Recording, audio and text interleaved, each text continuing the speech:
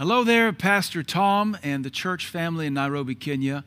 It's good to be with you again, coming to you from Cookeville, Tennessee. If you don't know who I am, my name is Chris McMichael. I pastor in Cookeville, Tennessee, and we're honored to be able to bring you another message through video recording.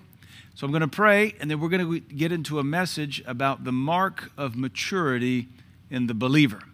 So let me pray for us this morning. Father, I do thank you so much for the saints of God assembled together in Nairobi, Kenya. I thank you for Pastor Tom and Miss Anna, the leadership provided there at their church. I thank you for the plan of God you have for their church family. I thank you, Father, for the moving of your Holy Spirit. Anoint them and grace Pastor Tom and the whole team to minister to the saints, to preach the gospel, build the kingdom, make disciples, win the lost, feed the orphans, and glorify you. I ask you, Father, to anoint me to minister to this congregation and anoint them to receive with meekness the word of God sown into their lives today. I ask these things in the holy name of Jesus. Amen. Well, we're going to talk about the mark of maturity for about the next hour. I'm excited to talk about this. It's a challenge for me to be able to teach different messages from different angles. Pastor Tom has asked me to minister on a few subjects, and I'm more than honored to do that because when I get an assignment and I have a friend in the ministry call and say, Pastor Chris, you're a teacher. Could you send us some teaching on this subject? Could you send us some teaching on that subject? That activates the gift of God on my life. And so I enjoy the challenge and the request to bring some teaching. I want you as a church to know that we're going to show this video in my own church to help my own church grow up. And so we're going to talk about the mark of maturity in the believer. And there's a lot of different ways we could teach this message. We could maybe go to 1 Corinthians chapter 12 and talk about what it is to be part of the body. We could go to Galatians chapter 5 and look at the fruit of the Spirit, because those are certainly mature attitudes. Love, joy, peace. Those are attitudes of mature believers. Self-control, that's the attitude of a mature believer. Gentleness, kindness, those are attitudes of mature people. We could teach that.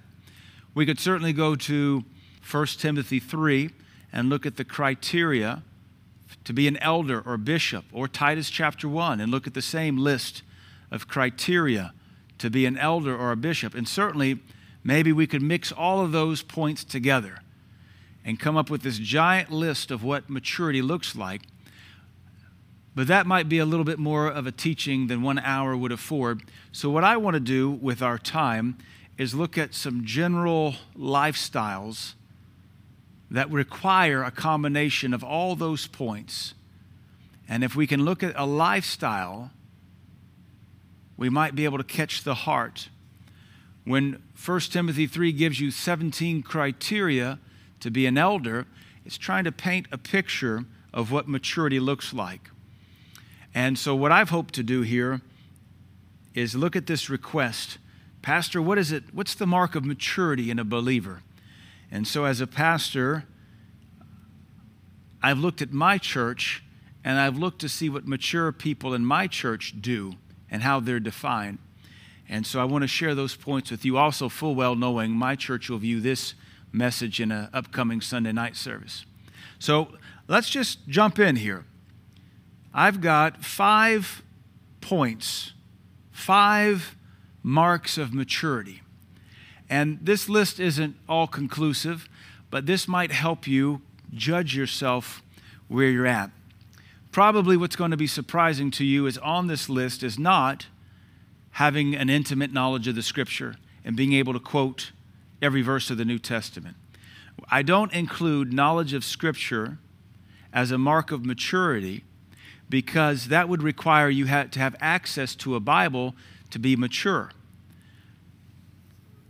I don't believe the saints of God in Afghanistan or China have access to a Bible, but I believe there's some very mature saints in those underground churches.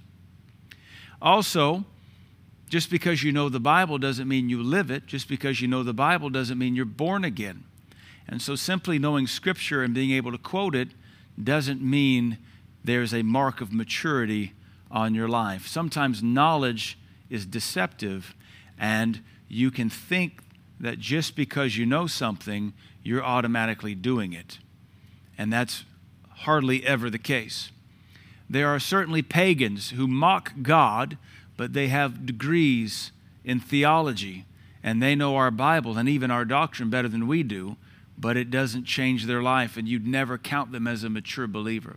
So for that reason, we cannot include knowledge of Scripture as a mark of maturity, though studying the Bible will help you to grow. Simply knowing the Scripture is not a mark of maturity. We might also note that there's no point on my list here that involves the gifts of the Spirit or speaking in other tongues. And though I do endorse speaking in other tongues, we are a Pentecostal church. I would say probably 98% of my church prays in other tongues. The 2% is either the new adult or a couple of our children who haven't been Spirit-filled yet. I don't believe speaking in other tongues, praying in the Spirit, is the mark of maturity. I say this because my church is Spirit-filled, and like I said, 98% of our families or individuals pray in tongues, but they're not all mature. Sometimes the non-tongue talker is way more mature than the Spirit-filled saint, and that's not a good testimony. I also don't include on my list being used in the gifts of the Spirit. And being used in the gifts of the Spirit is not a mark of maturity simply because we know most of what we know about the gifts of the Spirit from 1 Corinthians. And the book of 1 Corinthians, the epistle, has more rebukes in it than any other epistle except 2 Corinthians, because the Corinthian church was not a mature church. It was a carnal church. They were carnal, and yet they had the gifts of the Spirit. And so the gifts of the Spirit are not a mark of maturity. I also like to often reference Balaam's donkey. Balaam's donkey was used in the gifts of the Spirit. Balaam's donkey was not a Jew. Balaam's donkey was not even a human. Hopefully you knew that. Hopefully you know that Balaam's donkey was not a human being. And yet that donkey, as the prophet rode upon his back on the way to get the gain of prophecy, the reward of prophecy, which was all a sin for Balaam, that donkey, his eyes were open and he saw an angel. And that's a gift of the Spirit. It's called discerning of spirits. And yet discerning of spirits did not make that donkey a mature believer. Multiple times he saw that angel. And the angel would stand on this side and the angel would stand on that side, and the angel stood in the way with the sword. And the donkey finally just sat down and submitted. That might be a mark of maturity, but it didn't make him a mature believer. And then the donkey began to speak in the tongue of Balaam. That's the gift of tongues. So we have a donkey now operating in the gift of tongues, but that did not make the donkey a mature believer. And that donkey began to prophesy and speak the word of knowledge and the word of wisdom, which are three other gifts of the Spirit. And so, by my humble estimation, that donkey was used in 3 or 4 gifts of the Spirit, all within about 10 minutes of time.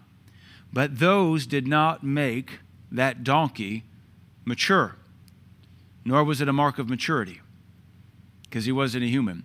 So sometimes in Pentecostal circles, we get in pride because we know the Bible, and I know the Scripture, and God is talking to me, and I've been used in the gifts. All right, great, so what? None of it's a mark of maturity. Maybe God talks to you a lot because you're very stubborn and he has to keep reminding you of the same thing he's been reminding you of for 15 years. So what I have are general observations that are the indelible mark of maturity on the saints of God.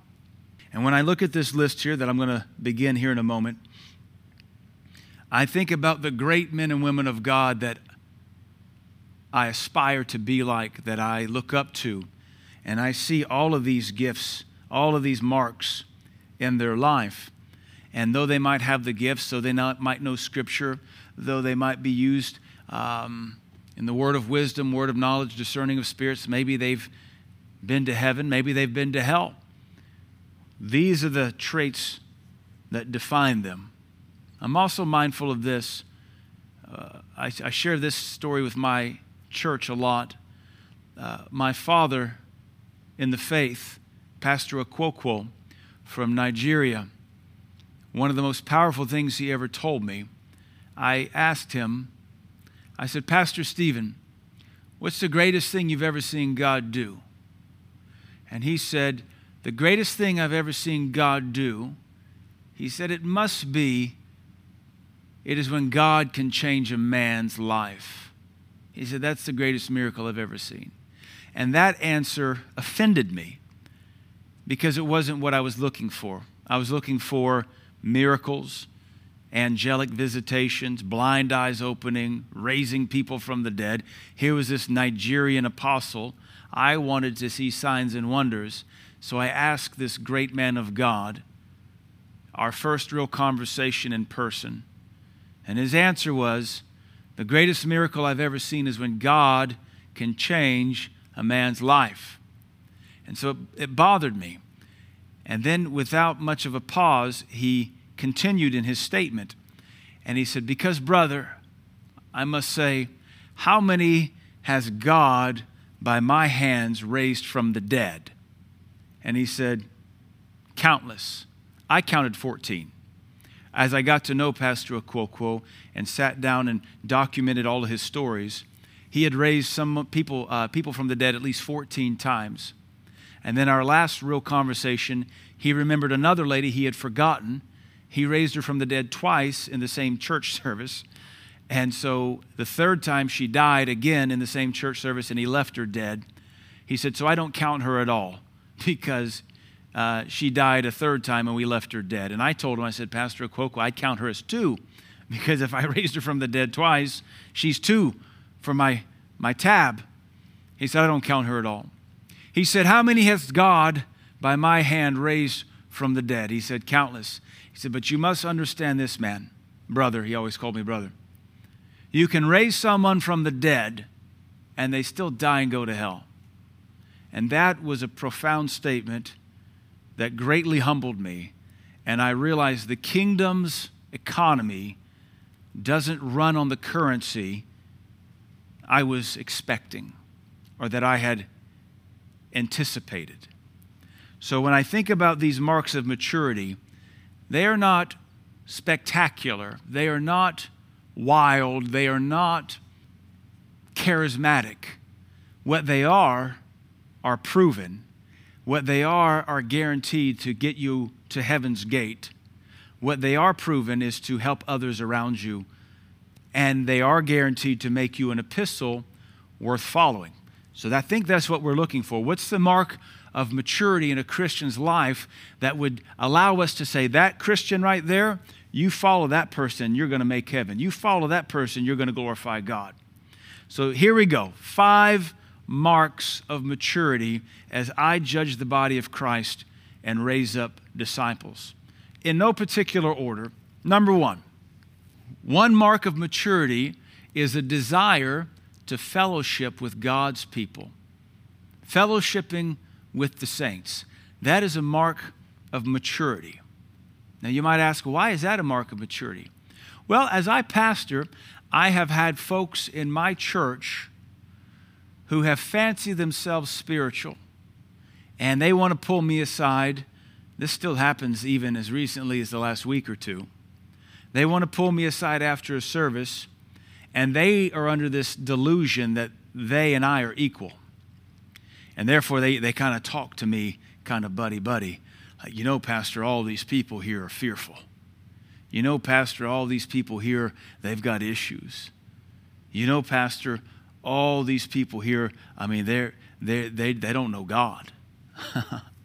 And when they say this, because this has been happening to me for years, men and women alike, old and young, the one thing I've begun to note with all of them is that the one thing those people have in common is they have no fellowship with the rest of the body. So we have a couple things at work in that individual. Number 1, there's a delusion that tells them they're better than the rest of the flock, the rest of the body.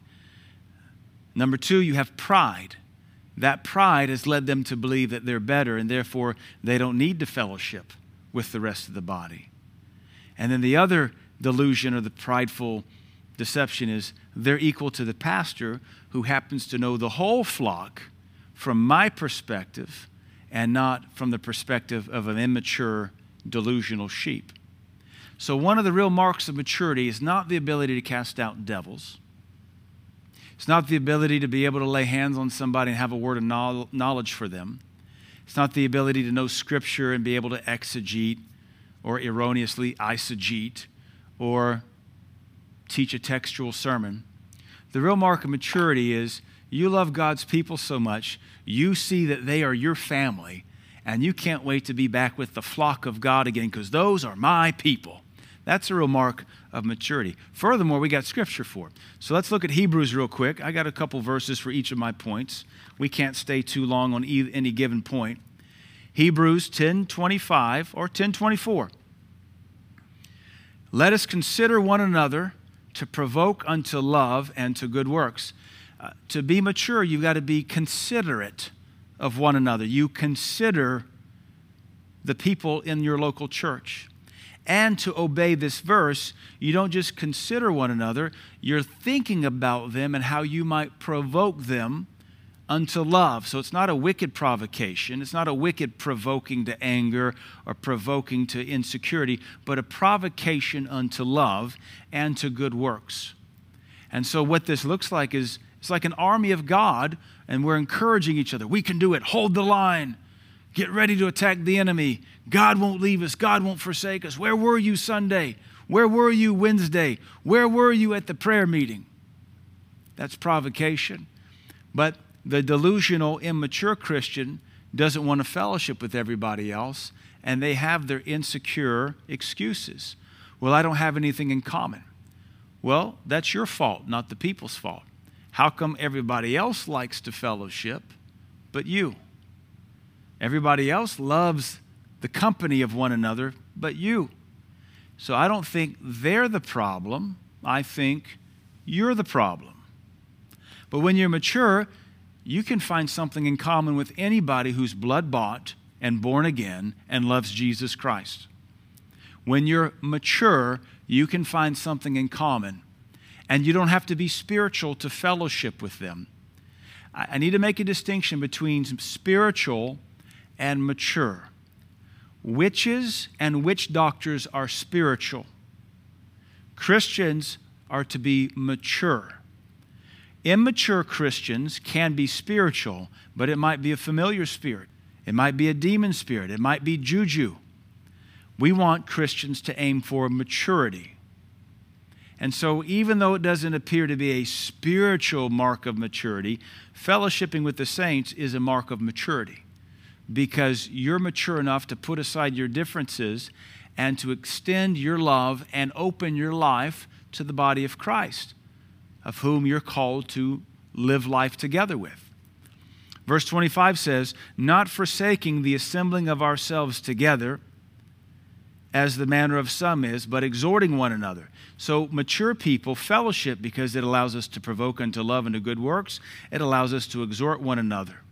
It allows us to assemble together. It's possible to come to church and never assemble with the body. I'm sure you understand what a wart is. You know, a wart on someone's hand, a wart on someone's elbow or skin. A wart is technically part of the skin. It's part of the body. And yet it has this layer of skin that keeps it isolated from the rest of the body. And every local church has a few warts. I hope you're understanding that word. Watts. I'm trying to throw the African accent on it. Warts. Every assembly has a few warts. Yes, they'll come and assemble. Yes, they'll sit here or sit there or sit there, but they don't ever share their life. And so they come and they're isolated. They come and there's a barricade around them. And so when God runs his hand over the skin of his body, he feels that wart. It's ugly. It's crusty. It doesn't look like the rest of the body.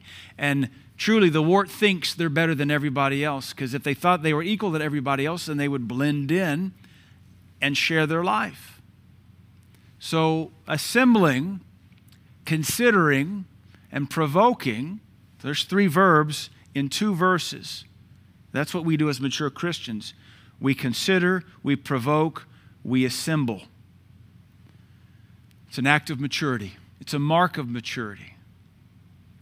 I've been honored to get to travel the world quite a bit for Jesus. Mexico, that's North America, but nearly down into Central America. I've been to Chile, the bottom of the world at the Straits of Magellan, and a little town called Punta Arenas, and Patagonia. I've been to the top of the world in Iceland. I've been to Europe and Africa. Never been to anywhere in Asia or Australia. But one of the things I find wonderful about the body of Christ, even on airplanes and in airports, you find someone who's a believer, and there's this instant bonding. And you don't care in that moment if they're Episcopal or Catholic. You don't care in that moment if they're Baptist or Pentecostal, non-denominational. If you name the name of Jesus Christ, you're one body, and there's a bonding there. You've run into a fellow member of the body of Christ, and you briefly, whether it be on an airplane or at a lounge in an airport waiting for your airplane, you begin to talk about the things of God and how you fellowship and who's your pastor and where do you go to church and what's God doing in your ministry. That's a mark of maturity.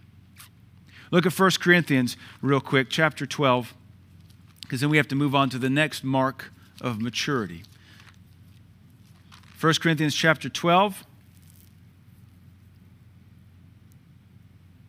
verse 21 says, "The eye cannot say unto the hand, I have no need of thee, nor again the head to the feet, I have no need of you." The mark of maturity says we need each other. The mark of maturity isn't the eyes saying, I'm better than the ears. All these people around here are just ears. Boy, I wish they could see like I could see. Boy, I wish they could see like I could see. Because then what's going to happen is the ear is going to look at the eyes and says, boy, all these people around here, they're just eyes. I wish they could hear what I could hear, but they can't hear. I'm better than them because I'm ears. And then you got the feet saying, those eyes and those ears, they couldn't go nowhere without me. I wish they could travel like me. I wish they could walk like me.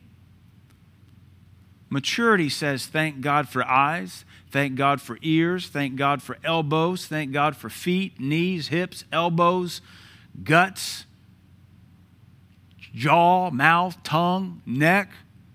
Maturity says, I'm glad we're a body, and I'm glad everybody's here. That's the mark of maturity. If you don't like fellowshipping with the local body, you are not a mature saint. If you don't like opening your home to the saints of God, you're not a mature saint. If you are always finding something wrong with the local body, you are not a mature saint. Because fellowshipping with the saints is a mark of maturity. If you're born again, the born again ones are your people, and you're of like precious faith.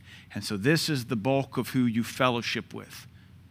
Number two, the number 2 mark of maturity, in no particular order, is the joy of the Lord.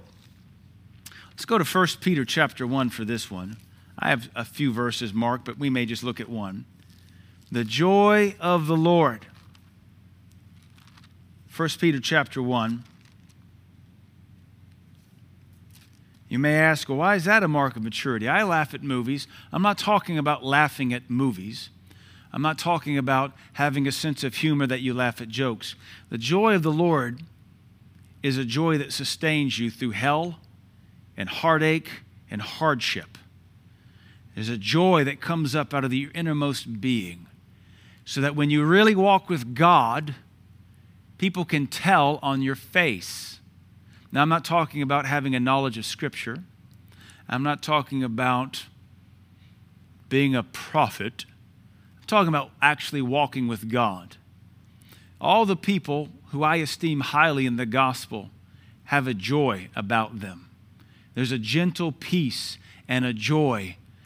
That joy makes people easily approachable, easy to be entreated. There's not a scowl on their face.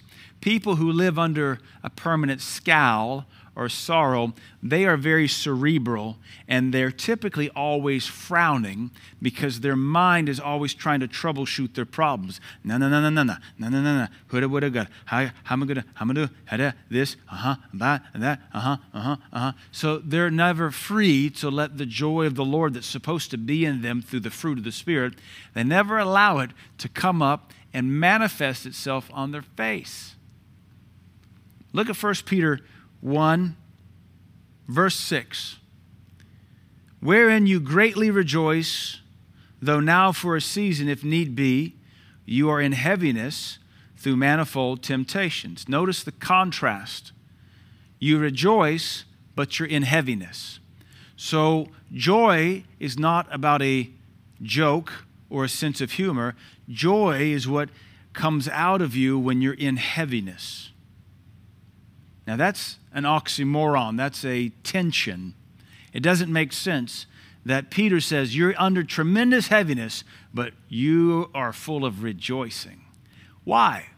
It's a mark of maturity. The mark of maturity is you're full of so much joy, people can't tell when you're under attack, because the joy of the Lord is your strength. That's Nehemiah chapter 8. The joy of the Lord sustains you. And Peter says the same thing. You greatly rejoice. Well, what does greatly rejoicing look like? Does it look like you're at your mother's funeral? She's passed away and you're sad? Does this look like great rejoicing? No. That looks like you need to be born again. Or if you are born again, you need to notify your face that there was supposed to be some kind of eternal transformation that took place in your inner parts upon the reception of Jesus Christ as Savior.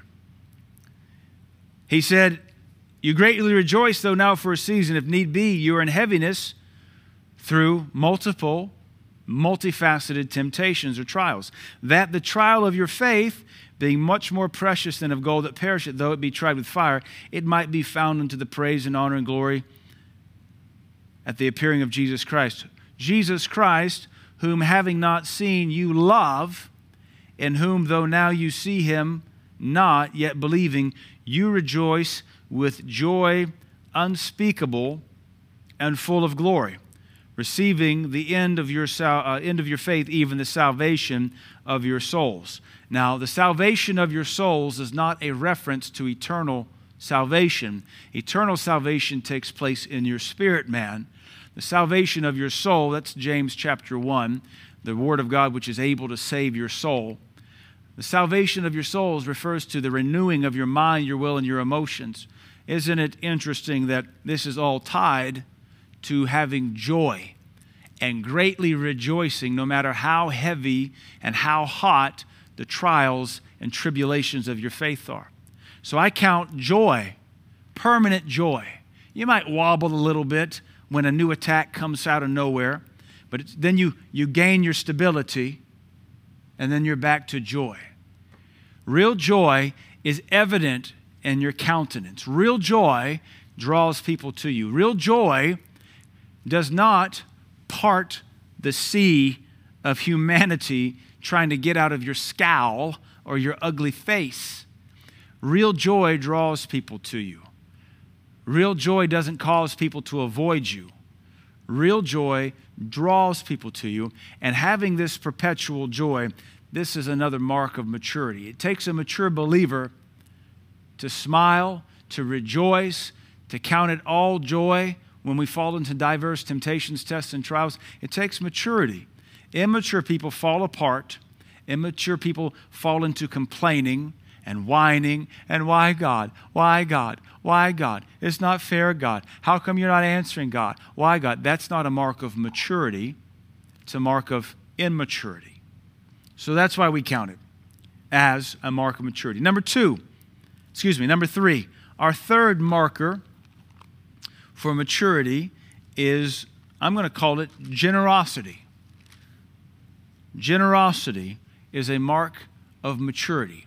That could be generosity with time, generosity with service, Christian service, generosity with your money. Mature Christians are generous. Why? Because freely they've received, and so freely they want to give. Freely God's given them time, and so freely they want to give it back. Freely God has given them money, and so freely they want to give it back. Freely God has given them prayer, the prayers of the saints to help them, so freely they want to give prayers back. So mature Christians are generous, not just with finances, but with everything in their life. They're generous with their home. They're generous with their time. They're generous with their gifts, their abilities. God had given them everything with which they're enjoying life, and so they must then, because of their maturity and their thankfulness, they want to give back with what God has given them. You can't give what you don't have. We're all called to give something, so mature Christians give back what they've got. They give of everything God has bestowed upon them. So one of my verses for this is 2 Corinthians chapter 8, verse 1, Paul talking about the generosity of the Macedonian believers. He says, "Moreover, brethren, we do you to wit of the grace of God bestowed on the churches of Macedonia, how that in a great trial of affliction, the abundance of their joy," oh, they had joy too. I guess their joy was tied to their generosity. "The great trial of affliction, the abundance of their joy, and the deep poverty abounded into the riches of their liberality. For to their power I bear record." Yes, and beyond their power, they were willing of themselves, praying us with much entreaty that we would receive the gift and take upon us the fellowship of the ministering to the saints. And this they did, not as we hoped, but first gave their own selves to the Lord and unto us by the will of God. Now, there's a little bit of a progression and advancement in this mark of maturity. And verse 5 is the key. It says, "And this they did." They gave money to help the other churches. But this they did first. They first gave their own selves to the Lord. So they were generous in what they did with their lives before God. They said, "God, I give you everything I am, everything I have, all my time, all my talent, all my finances. It's all yours." And then they learned to give themselves unto the apostles, Paul being their father of the faith, the apostle. According to the will of God, they gave themselves over to the apostle. Now, I think Paul added "by the will of God" so as to exclude any inappropriate submission, any inappropriate behavior. We understand that sometimes leaders can abuse their authority. So Paul throws that in there. They gave themselves unto us by the will of God. So it was an appropriate, submissive relationship. But because they had given themselves to God first, and then given themselves and entrusted their lives to those who had the rule over them in the Lord, they were then able to freely give anything else they had to help the other churches.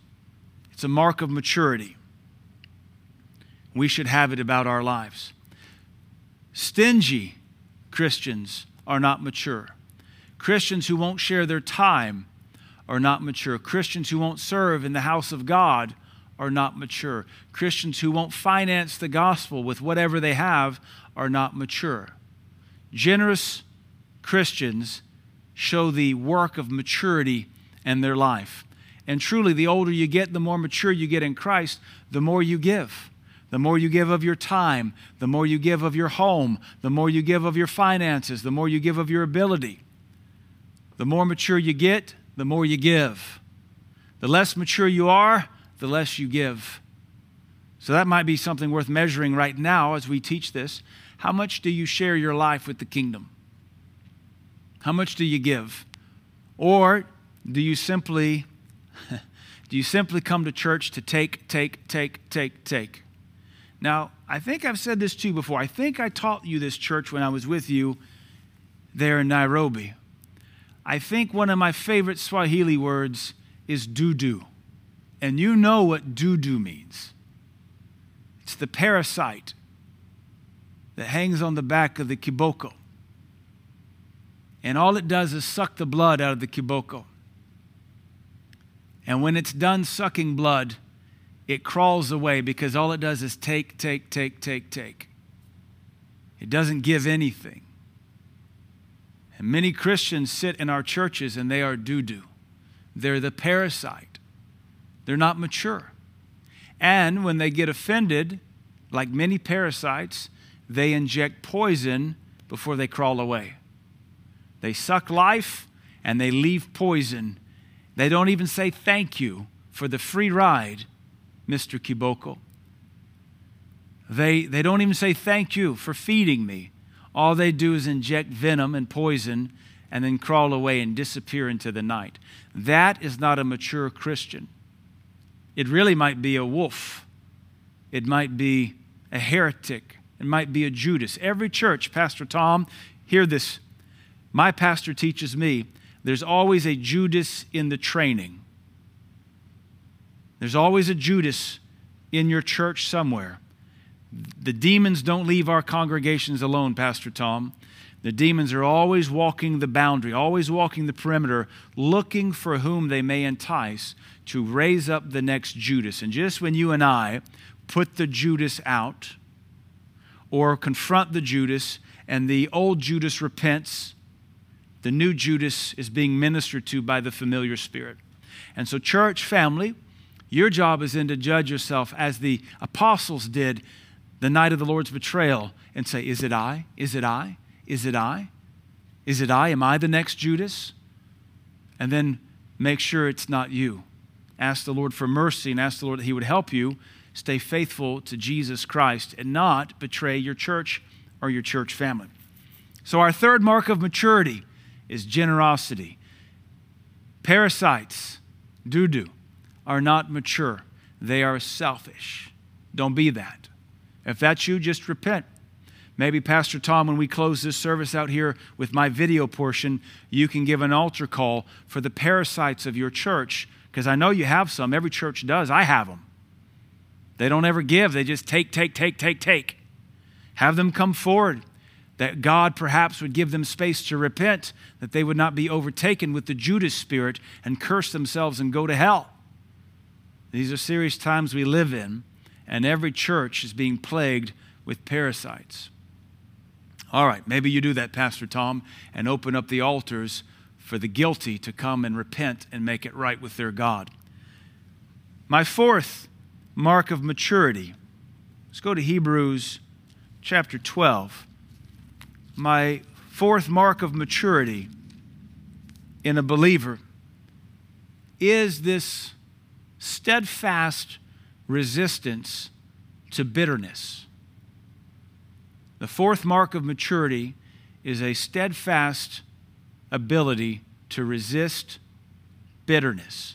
We would also add offense. Mature Christians are very resistant to being offended. Sermons don't offend them. The pastor doesn't offend them. There might be a temptation to be offended, but the mature saint can feel it. He can feel, she can feel when the enemy is tempting them with offense. Some Christians never pass this test. Some Christians never move beyond what I call it the offense test. There's a lot of tests in life we have to pass. We have to pass the mammon test, where we learn to trust God with money and not our boss. But offense is another test you have to pass. If you can't ever learn to beat offense, drop charges, and forgive, then anytime you start to prosper in life, the enemy will see it, and he will send a fiery dart to offend you. As I'm thinking about it, every pastor is going to offend people. Not that we aim to. Think about how, Pastor Tom, think about how much we could offend people if we tried to. If that was our ambition, as easily as people are offended now, what if we actually aimed to offend them? So I was talking, I think this week or last week, with my staff here at our church, and we have banners. I think you've seen them at our church, Pastor Tom. We're a storefront church in the old part of our city. So we have a lot of glass display because it used to be an old store. So one of the things we've developed over the years are banners that we hang in the windows so that the people outside can see something pretty to look at. We have 4 sets of banners that we rotate in seasonally. So at Christmas time, we have Christmas banners. And by banners, I mean these giant hangings. And the Christmas banners have the nativity story and the birth of Christ. At Easter, we have Easter banners. So we talk about the resurrection, the betrayal, the suffering of Christ, and the resurrection of Christ. And they hang in our windows here. Then we have banners that promote our local city. And we kind of call those the regional banners. They promote our university, they promote our city, they promote our waterfalls, they promote our community. So those are for the public. And then our 4th set are patriotic banners. And so what we kind of have is a mural, a set of banners that portray the history of the United States of America, from our founding fathers through the wars we fought and what makes our nation great. And they're all very tastefully done. They all have scripture, except for the community banners, which is just promoting local landmarks. I have had 2 reports in the last 2 weeks from our church members talking to non-church members who walk down our street. And these 2 reports said, yeah, I know your church. I was just walking past your church. You guys have those banners. Those banners are offensive. And so both reports said, really? Well, what was offensive about it? And neither of the offended people could explain what was so offensive about our banners. Now, I can tell you our banners are not offensive. Now, the gospel is offensive, so maybe seeing the Jesus nativity story, that might offend somebody. And maybe the crucifixion is offensive, so maybe that offends you, but this is religious, it's a church. I don't see how anybody could be offended at the community banners because there's the city courthouse, there's our university, there's a local waterfall, there's a local ice cream shop picture, there's a local barn. Nothing offensive. Maybe the patriotic ones if you don't like our founding fathers, but then again, everybody's immigrating to our nation to get in on what our founding fathers built 246 years ago. So it kind of led me, and my secretary made mention of it. She said, Pastor, what if that same spirit that offends our congregation when you're preaching, what if in between services it stands outside the church and gives people something else to be offended about? And I thought, that sounds pretty scientific to me, because I know that I can preach something and people in my church don't hear what I preach. They hear something I did not say and they walk away offended. I wish they were mature enough to recognize when it's a spirit and not the Holy Spirit. But listen to me very carefully, church, Pastor Tom's church. If you cannot distinguish between a spirit bringing offense and the Holy Spirit, you are not mature at all. One of the signs of maturity is that we know the voice of our shepherd, and the voice of a stranger who tries to talk to us, we don't listen to. And you need to know very clearly that the voice of offense, if you listen to it and you believe it and you go with it, you are not as mature as you think you are. Because one of the paramount marks of maturity is a steadfast resistance to offense and bitterness. And so it does. It's a curious observation that I know people get offended at me when I preach because they're immature. But the fact that we have random people walking by our banners and they're offended, but they can't explain what they're offended at. They just know they saw something offensive. But they can't remember what it is. But they're still so mad about it, they're talking to a church member. Yeah, your church has those banners I find offensive. You got to be really offended to bring up to a friend to kind of run their church down to them. What kind of moron insults a friend's church? Someone who's under the guise and the spirit of offense. So here in Hebrews chapter 12, verse 15, looking diligently lest any man fail of the grace of God, So when you get offended, you're failing the grace of God. Lest any root of bitterness springing up trouble you. So there's that root of bitterness. When you get offended, that's the first step. Bitterness is the second step. Offense is like the seed that is sown. And if you don't resolve the seed of offense, it will produce bitter roots that will spring up and trouble many, defile many. If you get offended at your pastor, you'll end up sowing that bitterness into your family. If you end up getting offended at your boss, you will sow offense to your coworkers. Bitterness cannot contain itself. Bitterness has to burp up. Bitterness has to make snide remarks. Bitterness is a horrible way to live, and it is the mark of immaturity. It is not the mark of maturity.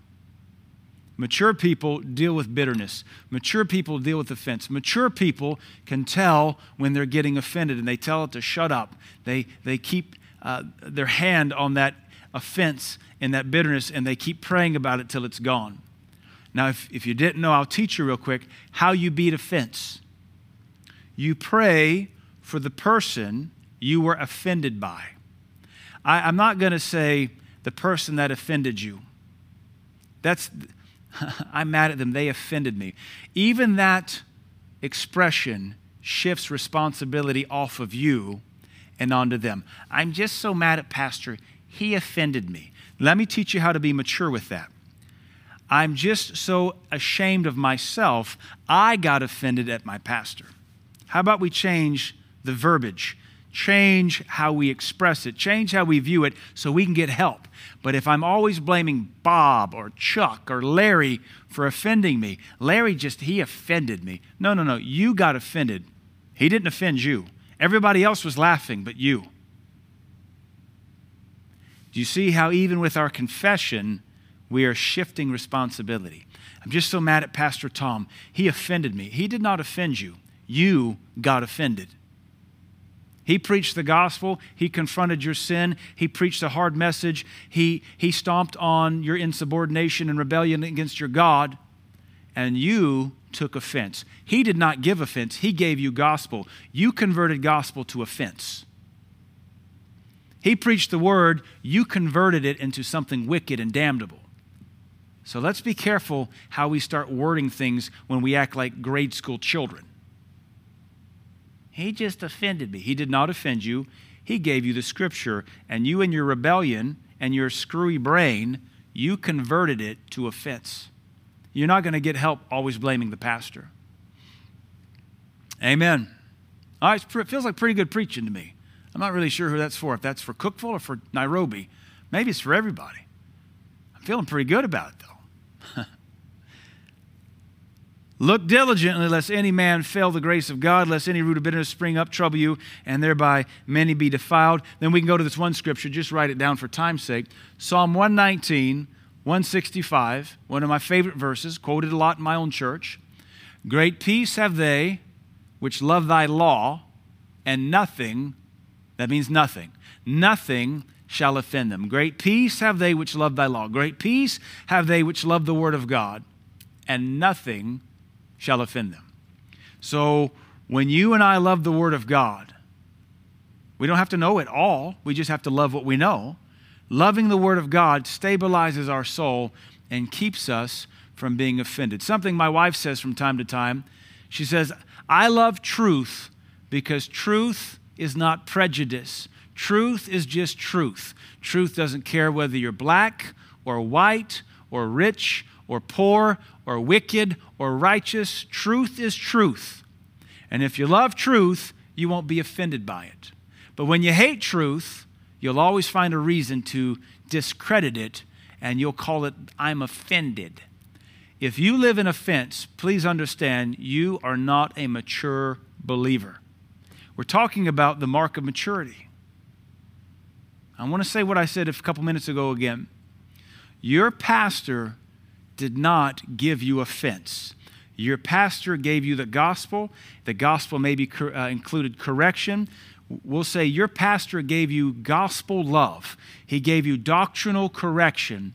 But what you received was not the gospel or correction or love. What you chose to receive was offense.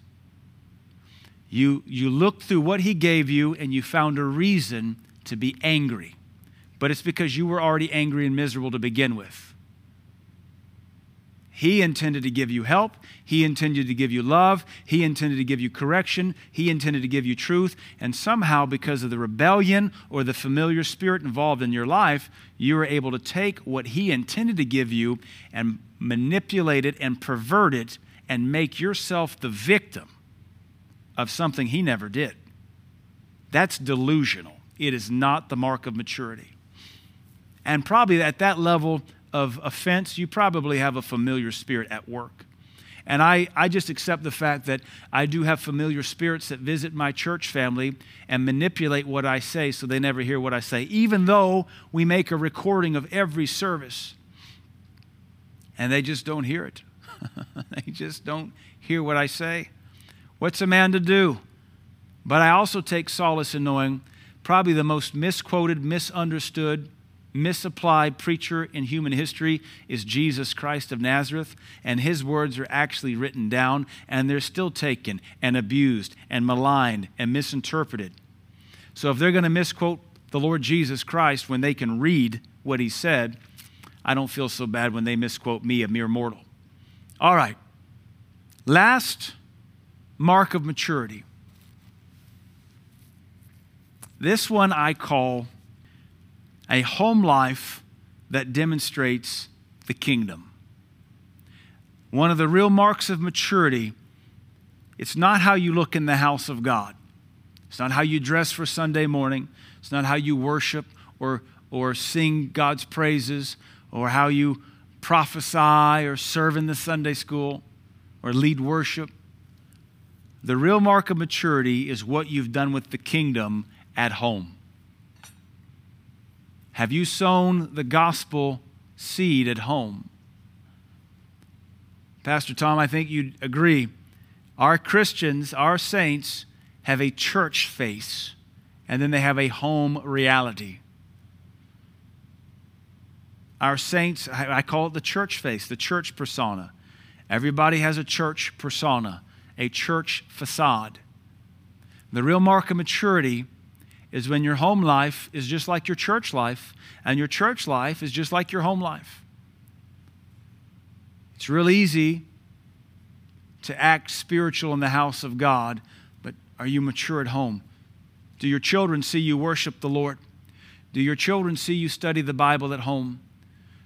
Do your children know that you worship God? Or do your children see the carnal, sinful, emotional, unstable, gossiping, lazy side? The real mark of maturity is what people see in your home. Look at 1 Timothy chapter 4.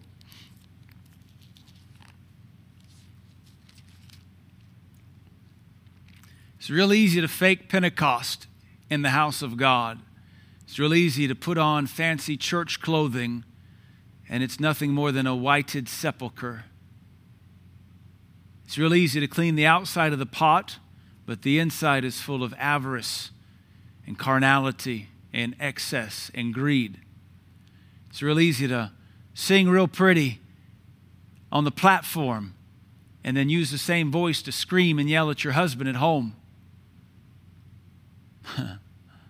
I wonder if you could be as sweet to your husband as you are to your Savior, because both of them are king or leader over your house. Jesus over the house of God and your husband over your home. I'm not deluded. I'm sure there's been plenty of female worship leader who has a beautiful voice, who leads the house of God in worship, and then she goes home and screams and yells at her husband. These things ought not so be. Here in the States, we have this expression when someone uses a lot of vulgarity, a lot of filthy communication. Someone might ask them, "Hey, do you kiss your mother with that mouth?" As if to say, that mouth is so filthy, would you dare now turn and kiss your mother on her cheek with that? And I wonder if we could record some of the worship leaders at home and how they talk to their spouse, typically women, and then play it for the church family right before they led the church family in worship, do you think the church family would follow them in worship? I don't think so. 1 Timothy 4:12, let no man despise your youth, young Timothy, but be thou an example. This is our job. This is the mark of maturity. Be an example of the believer, not be an example to the believer. That can be turned on or off. But if you're an example of the believer, you're always an example because you're always a believer. If you're only an example to the believer, then when you're while you're around believers, you act one way, and when you're around pagans, you act another way. But when you're an example of the believer, because you're a believer, everywhere you go, you act like a believer.